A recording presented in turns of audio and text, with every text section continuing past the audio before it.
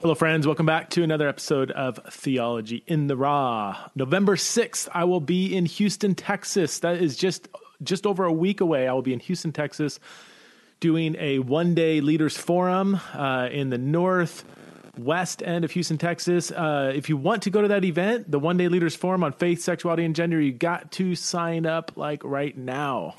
It's going to be full event, and there's just another week to sign up, so don't wait till the last second. Sign up now if you want to attend the One-Day Leaders Forum on Faith, Sexuality, and Gender in Houston, Texas. Also in Denver the next week, Denver, Colorado, on November 12th. I'll be doing a One-Day Leaders Forum on faith, sexuality, and gender. It's called a Leaders Forum, so if you're a church leader, if you're a Christian leader, if you're a thought leader, if you're a blogger, if you're interested in the conversation about faith, sexuality, and gender, then you should attend this event. It's they've been super effective and helpful for people that come. The reviews have been really, really good, actually, and I'm really excited what God's been doing through those one-day leaders forums. So you don't have to be like a full-time pastor or even a pastor at all. You can just be anybody who's interested in faith, sexuality, and gender, especially if you have loved ones who are LGBTQ, or if you are LGBTQ and are wrestling with your faith, sexuality, or gender identity, then I very much would love to see you at one of those two events. That's Houston on November 6th and Denver on November 12th.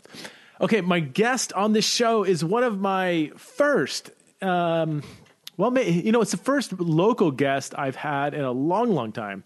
I have had some local guests in the past, but most of my guests are somewhere else around the country. But my guest for this show is John Whittaker, Dr. John Whittaker. And this guy is one of my favorite Bible teachers. He has this rare ability to dig deep into the text of Scripture, to understand what is going on in the text of Scripture. He's incredibly knowledgeable of the Bible, but he also can connect it to real life. He's a teacher, he's a preacher, and you're going to love this interview. So let's welcome Dr. John Whittaker to the show.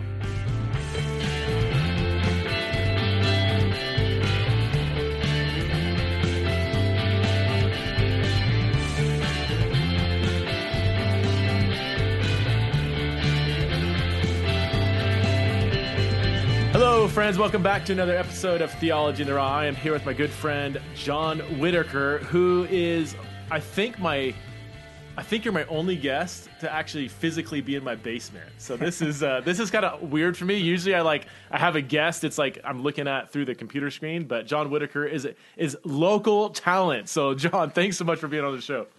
Thanks, Preston. It's good to be with you. And basement's not too bad, so this should work. It's a little drabby. I feel like I'm in a prison cell down here with the concrete walls and everything. But yeah, we've transformed it okay. So why don't we start by just giving us some background, who you are, and specifically like your ministry-related background. I mean, you've been a pastor, you've been a teacher, and now you're kind of doing this. We'll talk about what you're doing right now, where I think you're trying to figure out what the heck it is that you're doing. But give us some background on your ministry, career, life experience, and so on. Yeah. So I grew up in the Tacoma, Washington area, but I moved to Boise, Idaho in the late 80s to go to Bible college. And so I went to Bible college actually here in Boise, then went and did some grad school in other parts of the country, and then moved back here in the mid-1990s and started teaching at Boise Bible College, taught there for 19 years, and taught theology, taught New Testament, taught preaching, and whatever else needed to be taught. And so that was a huge part of my ministry experience, was teaching young men, young women who were interested in ministry, interested in learning the Bible. So I did that for 19 years. While I was there, I also helped plant a church out in a little bedroom community in the Boise area called CUNA. The church was New Beginnings Christian Church. Helped plant that and get that going, preached there, and led some adult ed courses there for a little while, and did that for about 11, 12 years. And then here, just a few years ago, I transitioned out of the college, and I preached for really the last 4 years at a local church called The Pursuit. At the time was a multi-site church, preached there for about 4 years, and then transitioned out of that here just recently, and doing some new stuff. So now, would you say you're a theological pastor or a pastoral theologian? Like, are you, you know what I mean? Like, are you, because you have a obvious interest in just the academic side of Bible study, you're an in-depth teacher, but then you're also very much a pastor. Would you say you're like 50-50, or do you not even like those categories separated? Or yeah, I don't quite know how to answer the question. I do know this. I have a pastor's heart, and so when I taught at the college, I always felt like I was a professor with a pastor's heart, and then when I preached at the church, I always felt like I was a pastor with a professor's heart. So those two are deeply blended in my heart and soul. I firmly believe that good theology should be rooted in the context of everyday life, and so I like to think of preaching as like blue jeans theology for everyday life, and I even like to think of Bible teaching in a classroom really that should be rooted in everyday life, and so those two always get blended together for me. Now, what are your areas? The areas that you specialized in is homiletics or the what's the textbook definition of homiletics? The study of preaching? The study of preaching. Okay. Yeah. And you have a doctorate in preaching from Haddon Robinson? Yeah. I did a doctor of ministry from Gordon Conwell and studied under Haddon Robinson in preaching and the teaching of preaching, and so that was really, really helpful to me. Is it true? I've heard that Haddon Robinson, when you're in his classes and you're going up to preach in class or whatever, like you're not allowed to take notes up? Oh yeah, no notes. No notes. Not even a sticky note. In fact, a buddy of mine who we were doing these classes together, who had always been a full manuscript preacher. Yeah, and he. First sermon in front of Haddon, he thought, well, I'm sure he won't mind if I just have a sticky note with at least my flow of thought.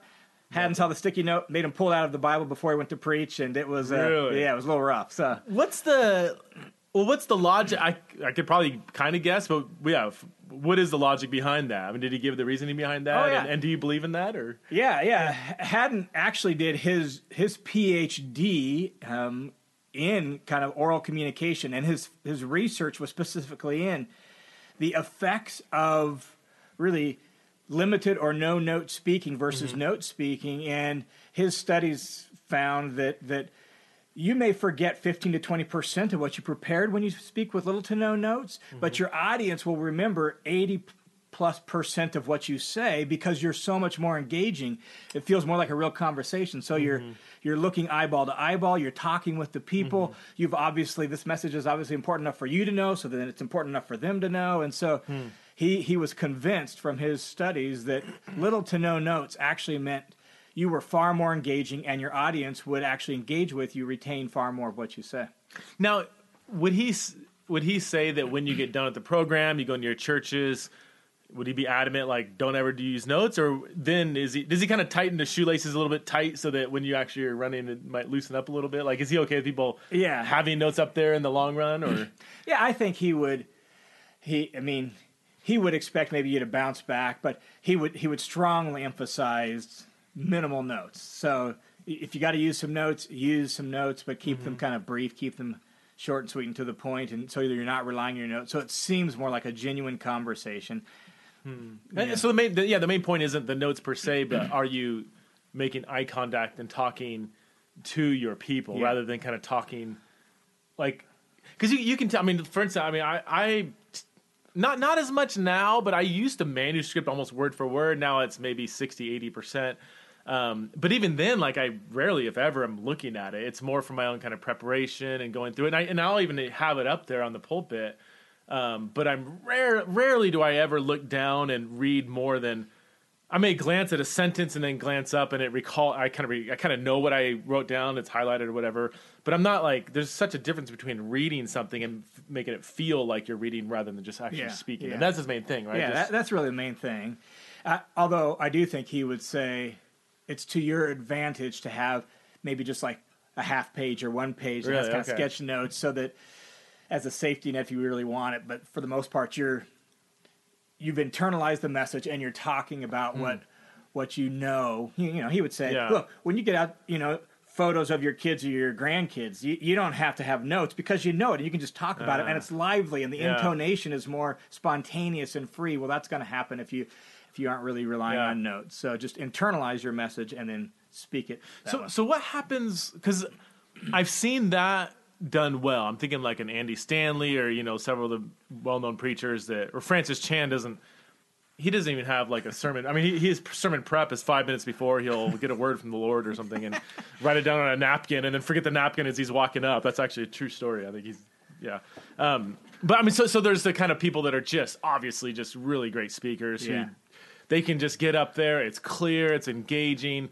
But then I do see a lot of people who are trying to engage the audience, try to be relevant, and there's several times that I'm like, man, it would have been good for you to write that message out ahead of time. Yeah. Because it just there's so many wasted words. It's actually not that clear. There's a lot of kind of cliches, and sometimes I can tell they're trying to land a plane. That plane just keeps on circling the pulpit over and over and over, and they're starting to lose their audience, and they don't even realize it. I mean, what's the maybe?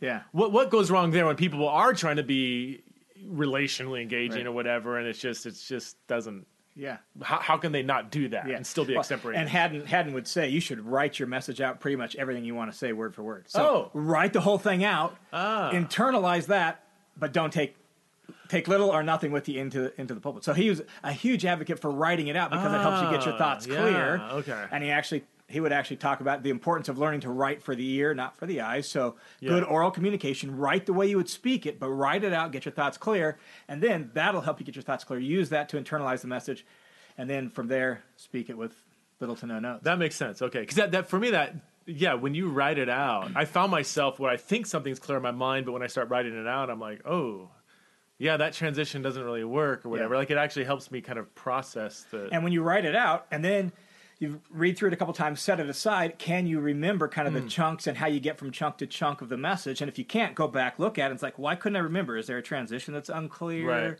Is there maybe that chunk really isn't necessary, or is it out of order? And figure out why you couldn't remember the flow. And then once you can remember the flow, you can talk about it because you've actually thought yourself clear. And doesn't he say, like, if you can't remember where you're going and you're the one that's been preparing all week, how do you expect other people coming in after fighting with their wife and kids, rushing in 5 minutes late to sit down and remember what you're actually saying?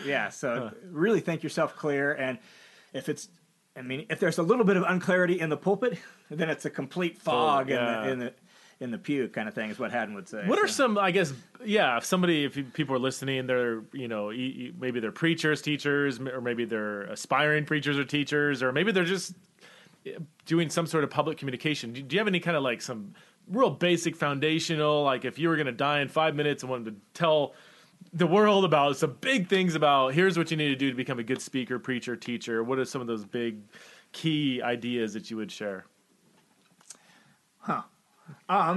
Let's focus on preaching. Okay. That's kind of what I know. Okay.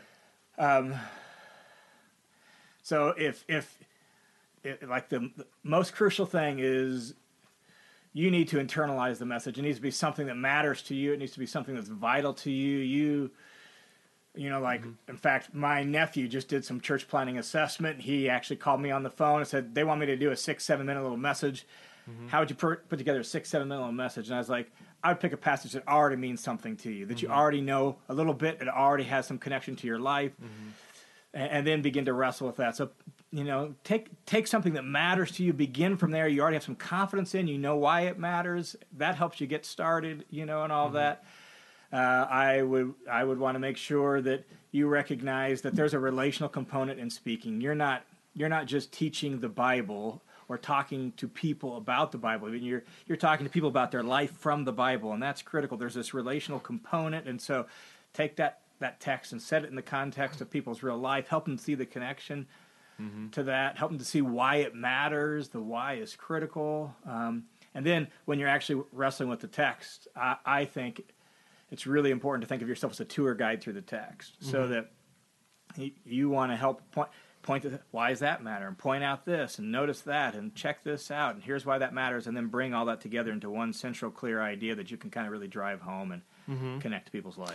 I guess on the flip side, when you look at other preachers and stuff, I mean, do you see some common mistakes that people make in their preaching? We're like, man, if I can get 5 minutes with this guy, I can help him with this or that. In fact, guy or girl. We'll say. Ironically, on my website, I actually have a little freebie that's available to preachers, like 6 common missteps that really? Preachers make, and one of them is failure to engage. You take off, and you've been thinking about this all week, so you're warm to the text. These people just came rushing in, right? They've had a crazy morning getting the kids ready. Who knows if they had an argument on the car on their way to church, and now you're ready to talk about this, and they haven't even thought about it, and you fail to engage. You take off driving away, to give the message, and they're like, where in the heck are we even going? So failure to engage is a very common mistake. At that real beginning, like Yeah, the first right in the few beginning. minutes, yeah. Not only get attention, but help them know why they should listen. Why does this message matter? Okay, And a lot of preachers, they can get attention, they can tell a funny story, but they don't in any way clearly connect that to why this message matters. That's really important. Being boring with the Bible, that's one of the worst things you could do. I mean, you don't want people to think the Bible is boring.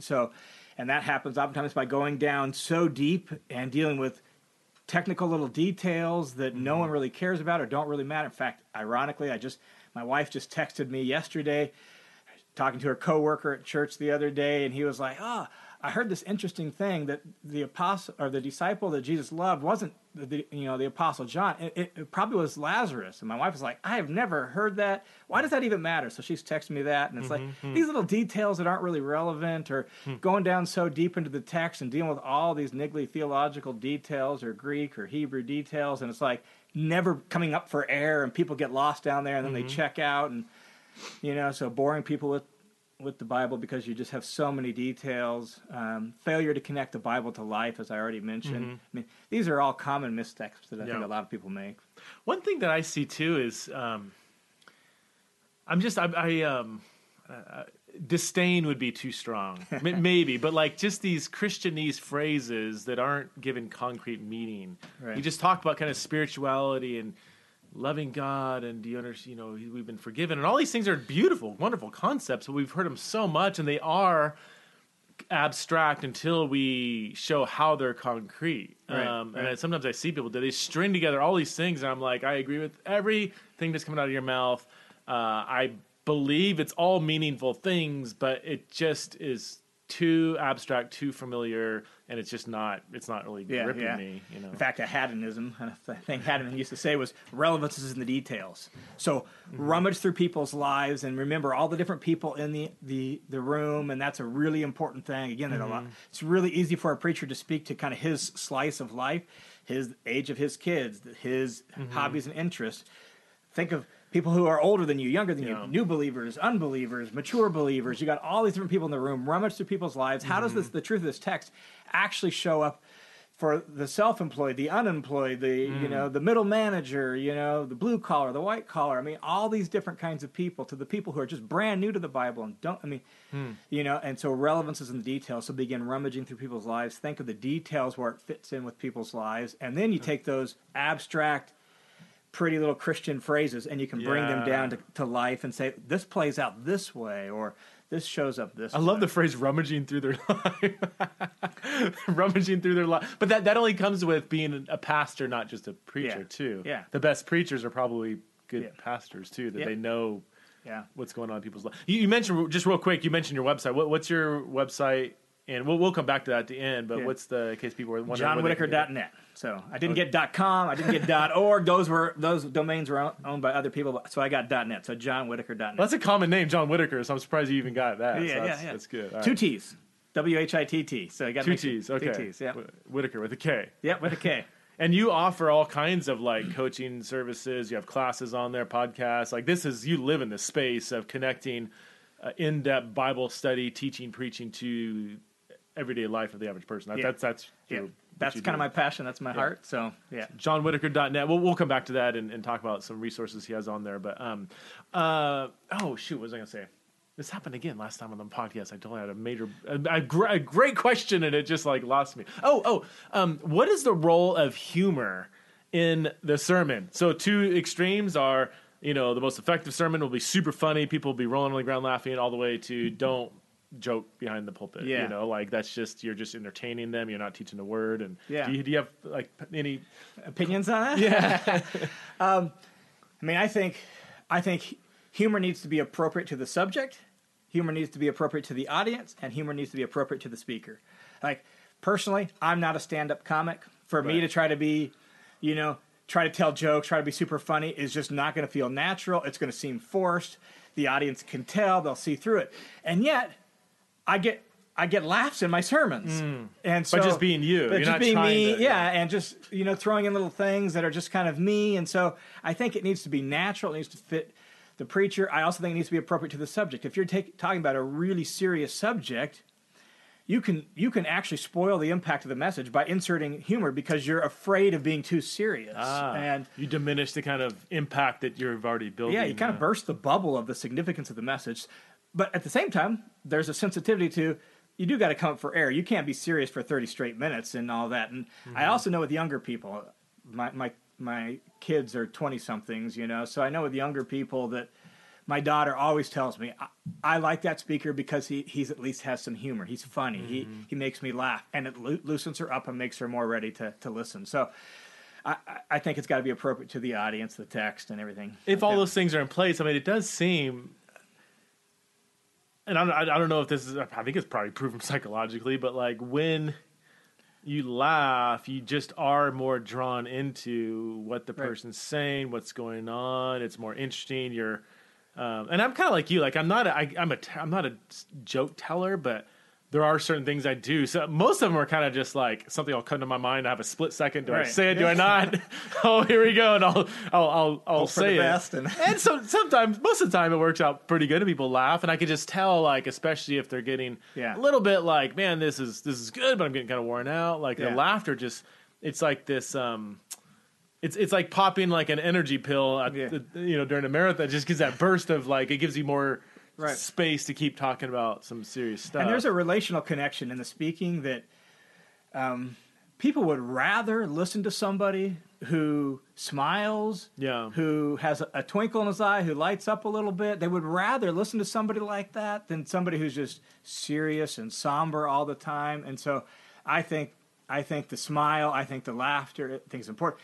I think you see that in Jesus. In fact, John 15:11, night before Jesus is going to be crucified, he's sitting with his disciples in the upper room. He knows what's coming. He's been talking heavy stuff to his disciples all night, right? And there's this ominous cloud hanging over the night. And Jesus in John 15:11 says, "These things I have spoken to you, that my joy might be in you, and your joy might be overflowing." No. He spent 3 years with these guys. There's no way he could talk about his joy with any credibility if he was a sourpuss. Zero.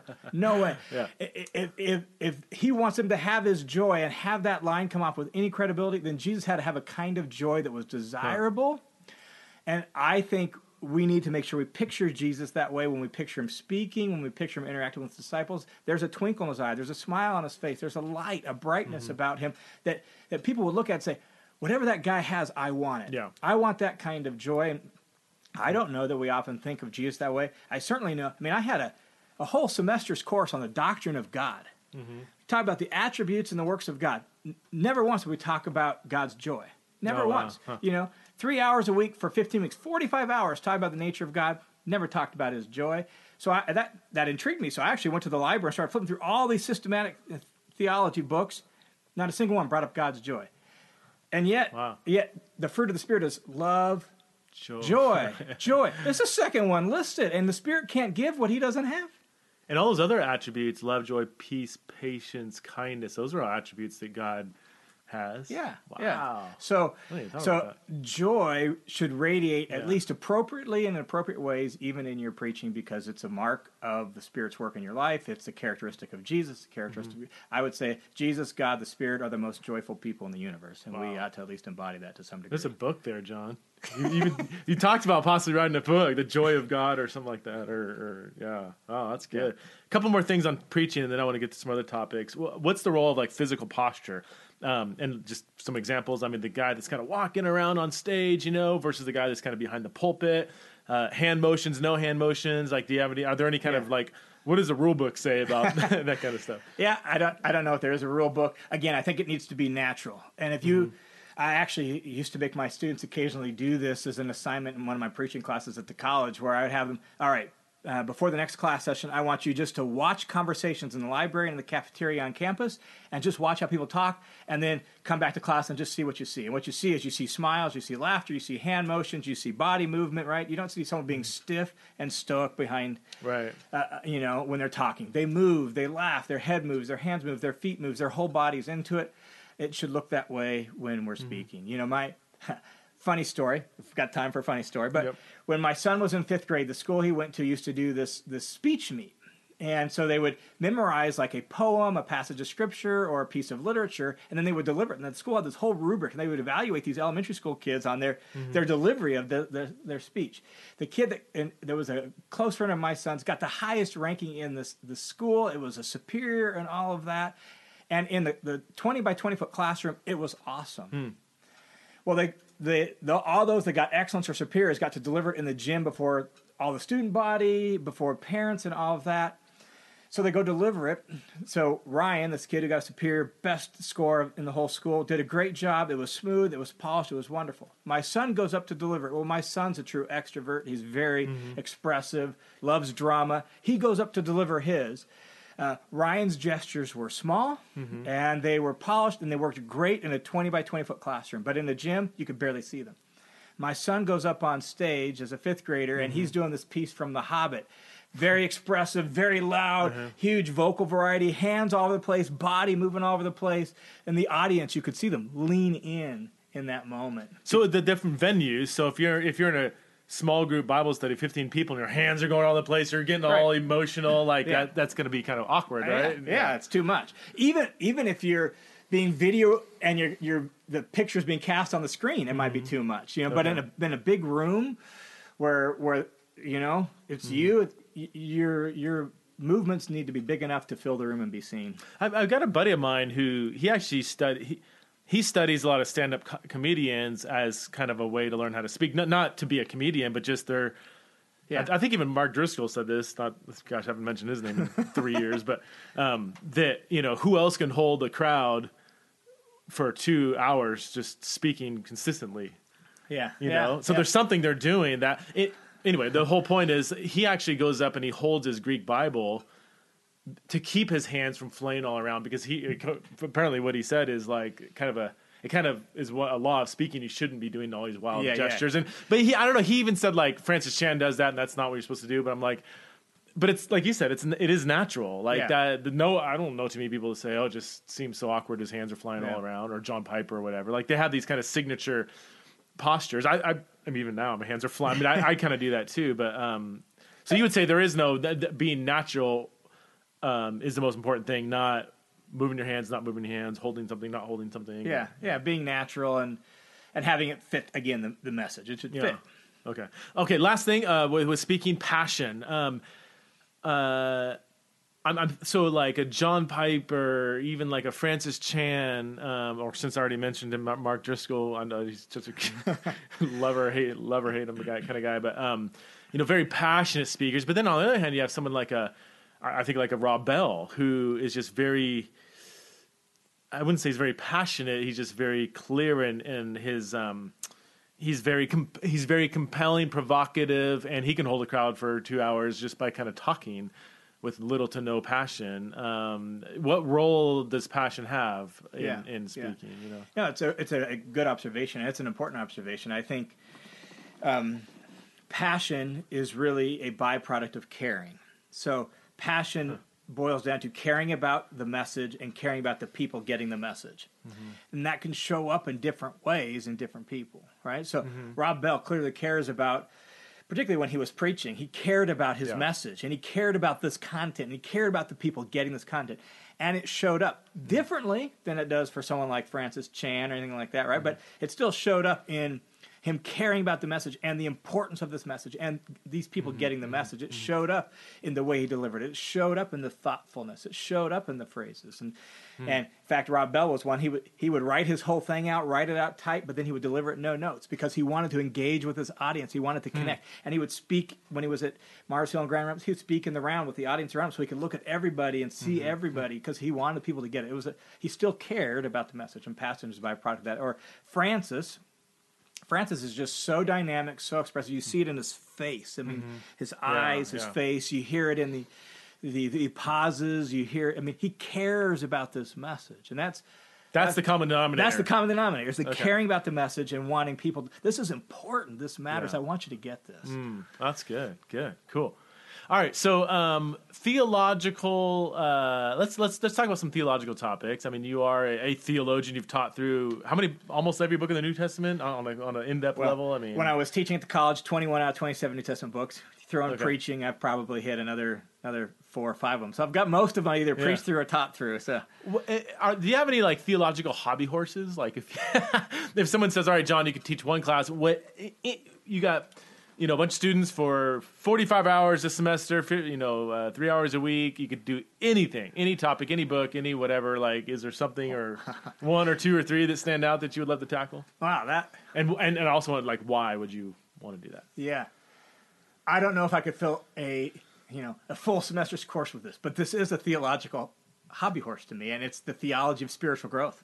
Okay. Yeah. I don't know that we think about that theologically. So you get popular level stuff on spiritual growth, but you don't always get stuff that's rooted deeply in the New Testament and in biblical theology and all of that. Or I think for the last 50, 60 years in the American church, we have kind of boiled down salvation to forgiveness only. So you get your sins forgiven, you're justified. Ooh, we could talk about justification. That's important. That's wonderful. You need to know that it's safe for you to be a work in progress and your sins are forgiven. You've got your ticket to heaven. But we almost never talk about regeneration. We don't talk about sanctification and how those two play together. What does it mean to be a new creation in Christ? Or when you look at Romans chapter 6 and, that if, what shall we say? Then shall we continue in sin that grace may abound? May it never be. And, how shall we who died to sin still live in it? What does that mean? Yeah. Died to sin? Because I don't feel like I'm dead to sin every day. There's times where I feel quite alive to it. So what does it mean? Paul says we're dead to sin. What does that mean? What does that mean? I struggle with Romans 6. Romans 7, I can. Well, and even Romans 7, there's divergent views on Romans 7. But when you put that in the context of 6, 7, and 8, there's an important principle there, particularly when you get to chapter 8 and the whole theology of what Paul is dealing with there. And then not just theology for theology's sake, but practical theology. Well, then how does that play out? And so how do I live as dead to sin? And then you put that with Colossians chapter 3, and you think, well, okay, he says in Romans 6, we're dead to sin, but Colossians 3, he says, so you need to put to death the parts of your sinful self. What does that mean? How do those two go together? Am I dead, or do I need to put it to death? And figure all that out. The answer is yes, right? It's kind of the already not yet tension. Yeah, there's that tension. And you see that even in Romans 6 when you come down a little bit later. He's just a few verses later, he talks about that. So that theology of spiritual growth, theology of new creation, theology of sanctification, but that theology then, how does that play out in everyday life again? I just think that's critical for people to think through and understand and help people really wrestle with that. So that's kind of a theological hobby horse of mine that's really important. Best book in that area? Do you know one that really captures it the way you would put it? Books that have influenced me a lot of them have been by Dallas Willard. Okay. More on the practical side, but his Spirit of the Disciplines, his Divine Conspiracy, there's some really, really good stuff in there. As far as ones that actually engage with the text and do some good exegetical biblical theology and then tie that to life, I don't know of a whole lot. Sadly. Like a biblical theology. Theology of spiritual growth. That's another book I've got an outline. I've got some thoughts on that. There's a guy down at Talbot or Biola that I Talbot, Biola, they kind of go together. I can't. For some reason, when you said that biblical theology is, maybe it's biblical theology of spiritual formation, it might have just came out, or maybe I'm not. Maybe I'm just drumming up in my own mind. But something tells me there's somebody out there. Well, it makes sense. I mean, they've got their whole school of spiritual formation down there, and so they do a lot with it. And they've been influenced by Dallas Willard as well. Right. So. All right. So theological themes or doctrines that you've changed your mind on over the years. If there is any, hopefully. Theological themes. Well, you mentioned Romans 7. I was taught one view of Romans 7, and I've changed my specific understanding of Romans 7. Okay, so what was that? Yeah, what was that? I was taught that Romans 7 describes the normal Christian life. Right. I no longer believe that. I don't either, actually. When I referenced it, I was referencing the popular view of it, which isn't true. We're on the same page on that. Well, and the reason for that is just textually, what's the question Paul is answering? Yeah. And the question Paul is answering is a question about the Old Testament law, the place of the Torah, and that Torah could not free people from the power of sin. Right. How do we get free from the power of sin? Thanks be to God through our Lord Jesus Christ. And then you jump into chapter 8 with, so the Spirit and all of that. And so I've changed my view on Romans chapter 7 that Paul is asking and answering a question about the role of Torah, that the Spirit does what the Torah could not. So, I think Romans 8 comes after Romans 7, and it's written in direct response to the failure of the law to deliver you from the power of sin and death. And then Romans 8 is the answer to that. Yeah. Romans 8 is describing the Christian. Romans 7 is describing the frustrated Jew trying to find salvation, repentance, and grace through the law. Yeah, to me, it just seems really clear. Textually, there's a couple maybe statements that whatever that are hard, but I think where people run into is they think categories of believer, non-believer. Right. They're not thinking of the category of a religious Jew in the first century, because people say, well, wait, if he's not a believer, he wouldn't say the law is holy, just, and good. I'm like, name me one first century Jew that wouldn't say that. Right, exactly. Yeah. I think you're exactly right. I think we make a category mistake there. But so I've changed my position on that. Calvinism, Arminianism, losers of salvation, women in ministry, anything like any of the hot button things, or creation. Yeah, I'm a moderate Arminian. Okay. And I say that meaning that I have a strong view of sovereignty. I just don't think sovereignty equals causation, and so I think God controls all things. He doesn't cause all things. And so I have a very strong view of sovereignty. I think there's a difference between those two. And so I think I might agree with that. Would that make me I don't know. I keep trying to hang on to my Reformed lineage, but every time I think through something, people are like, yeah, that's not really very Reformed. Yeah, I know.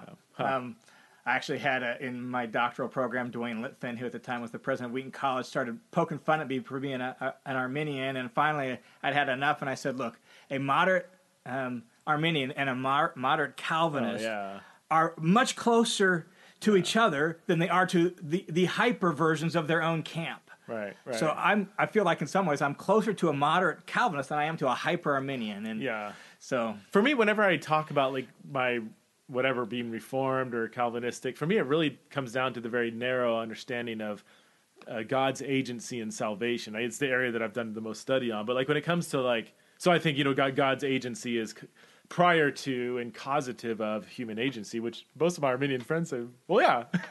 We just don't, it's the whole predestination thing that I think is where the debate is. And for me, for whatever reason, I just haven't found that conversation as interesting as I used to. I think it just gets wrapped up in so many philosophical assumptions that the Bible just doesn't make. And so we start projecting these things on the text. And I think the text is quite diverse and there's tensions, I mean, the classic example of God ordaining all things, and yet prayer moves and changes the heart of God. And I think both are true, and I'm okay with the mystery.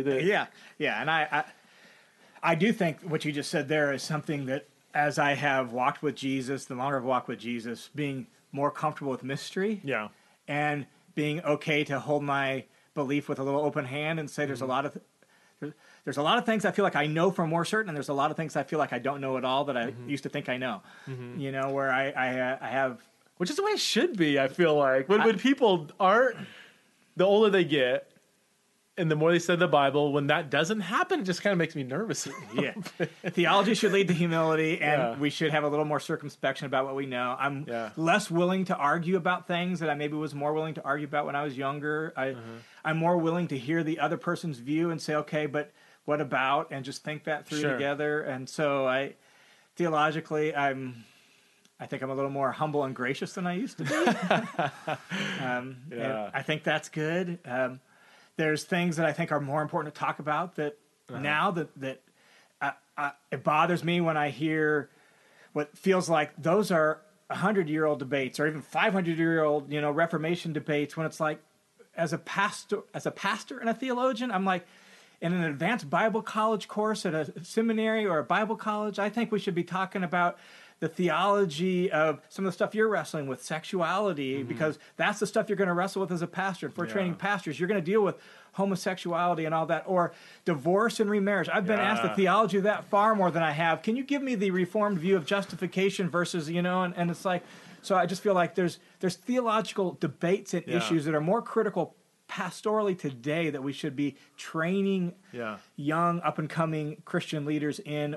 Not that they don't need some familiarity with maybe some of those older theological issues and all that, but man, there's stuff that just needs to be addressed so that pastorally they're prepared to wrestle with those kind of questions. Man, I think this might be an overstatement, but maybe not. I think anybody graduating a seminary should have written a very long, in-depth paper, several papers on divorce and remarriage, because that's going to come up over and over again, and sexuality and gender.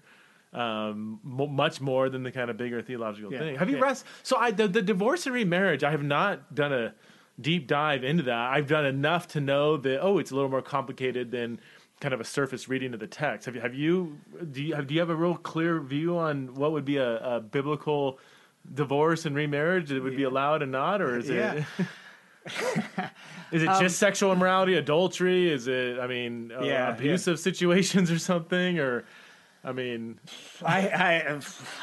think it's hard, and I think Jesus allows for divorce and remarriage in the case, obviously, of sexual morality. Okay. 1 Corinthians 7 and the Apostle Paul dealing with the issue there. He seems to say, well, look, if you're married to an unbeliever and they leave. Don't force them to stay, and then you're released. You're released, which means you can remarry. You can remarry, and that's an important consideration. And my understanding is that in the Jewish context, and particularly out of which the New Testament comes, that if a divorce is legitimate, then remarriage is legitimate. So divorce, one equals the other. One equals the other. So if the divorce is quote unquote legal, remarriage is legal. Those two necessarily go together. Okay. In the Jewish context, I may need to do a little more work on that. But the work I've done, that's kind of where I've ended up at. So I think we have those two cases for certain in Scripture. Okay. Beyond that, I don't know. And pastorally, I think it's really challenging, particularly when you have an abusive situation and some of that. I think there needs to be some consideration for the well-being of the people involved, even if that means I think you might need to recuse yourself from the situation for your safety, for your well-being, for your kids, or anything like that. One thing I've been thinking about, and maybe this is kind of a no-brainer to people that have done a deep dive study. Maybe there's tons of books that go this direction, but one thing I've been considering is it seems like the divorce commands, the divorce concerns are driven out of a protection for women. Yep.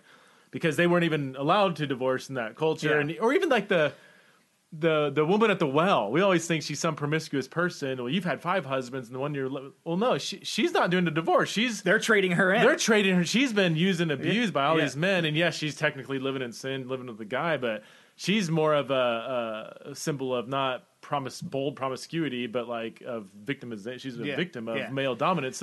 So if the direction that the thing that's fueling Jesus' very radical kind of divorce commands is a concern for women, then I think you could take that direction toward maybe, and I'm just thinking out loud on a podcast in front of thousands of people, but then could that trajectory maybe include other aspects of a marriage that is damaging towards women?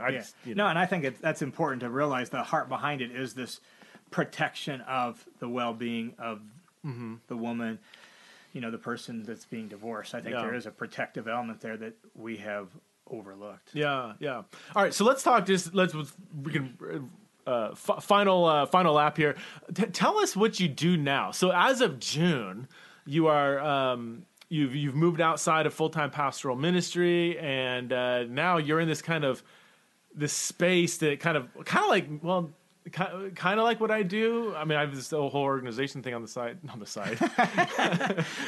It's not more like right in front of me, but you're now kind of a serial Bible teacher. Is that kind of your brand? Yeah. Tell us what you do and in what ways you can maybe help somebody who's looking for help in terms of like coaching or Bible teaching. So let me just back up and tell you how I got to where I'm at a little bit. Yeah. When I was at the last church I was ministering at, we were baptizing people, bringing a lot of people to faith in Jesus, and so we were baptizing 100, 120 people a year, and so we had all these new believers, but we didn't have a really solid system or mechanism for helping them go from new believer to mature believer, and the various things that have been tried over the years, it's just like didn't work, and you couldn't get people to show up, and aside from people going to small groups, that was about all we had, and those are important and they're necessary, but we didn't even have a clear thought-out process. So we were working on all of that. We were working on this process.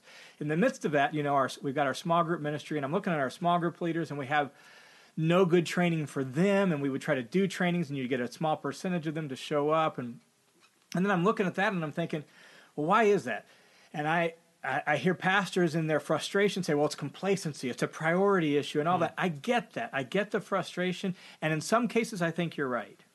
In other cases, I think, look at our world. Look at our world and how busy people are.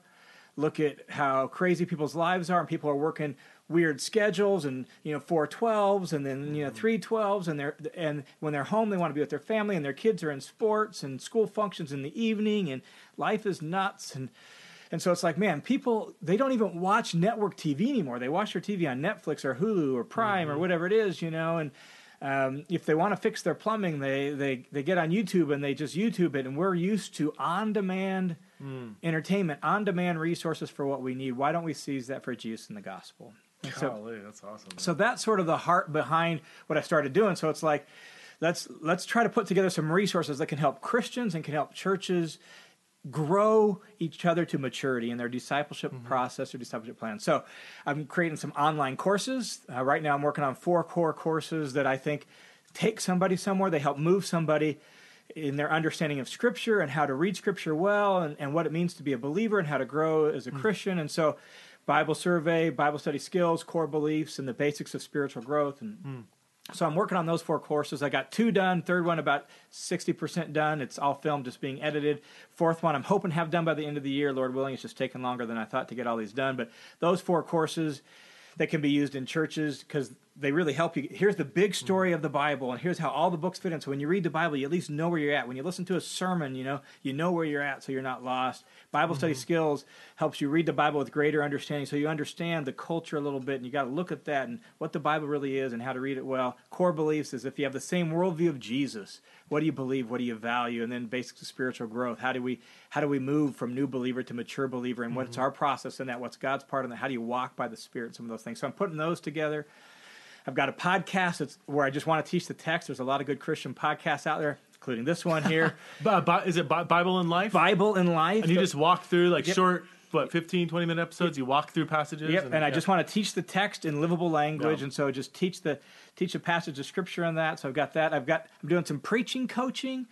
Tell us about that. That's pretty unique. Yeah, well, I want to help preachers avoid some of those missteps we talked about. I want to help them really be able to be blue jeans theologians, where they're given the Bible in everyday language to people, and so connect the Bible to life and also handle the text well. Bring those two together. So exegete people's lives, exegete the text, bring those together, deliver a message. And so I offer some one-on-one coaching where I'll look over 3 of your sermons that you send me. I'll watch those. Then we'll have a 45-minute consultation. We'll set some goals together, and then maybe 4 or 5 weeks later, I'll watch another message of yours, and then we can follow up real quick and say, hey, how does it feel like you're making progress on your goals? And so I've got that on my website. You can check that out as well. And I just think that's incredibly helpful. We rarely ever get one-on-one coaching, and preachers, and we don't get the kind of feedback that we want, and our people either they leave or they just tell us good message. But we're looking for specific feedback that says, how can I get better, or what was unclear, why was it unclear, and so that's something I try to offer on that. It's kind of a one-stop shop for somebody that's just looking to help improve the discipleship in their church, all the way from help me to become a better preacher, help me to provide resources for my church to study, to go outside the sermon and learn the Bible in a practical way out. That's really what I'm after. Is seminary in a box. I want to see a renaissance of a revival of not just Bible knowledge for knowledge's sake, but I want to see a revival of engagement with Scripture that's life-based, life-focused, so that you can read the text, you understand the text, you hear what Jesus is saying, and you can live it out. Or a preacher can study the text and deliver the text in a way that now people can say, man, that connects with my life. That's what I want. I think that if God has given me any gifts at all, I think that's the gift. That's awesome, the gift He's given me, and I want to try to help other people do that. So that's what I'm trying to do. Cool. We'll see what the Lord does with it. I have no idea where it'll go. And that's johnwhitaker.net. Yes, right? johnwhitaker.net. All right, so check out johnwhitaker.net. I can, as I said in the intro, I can absolutely vouch for John. He was my number one draft pick when I planted the EBC campus up here. And I was looking for teachers, and I was like, all right, if I got John Whittaker, then this thing might work, even though it didn't work. Yeah, it didn't work. Whatever. We tried. We tried. Well, thanks so much, John, for being on the show. And again, check out his website if you're interested in studying the Bible on an in-depth level in a way that connects with aspects of real life. Thanks, John, for being on the show. Thanks, Preston.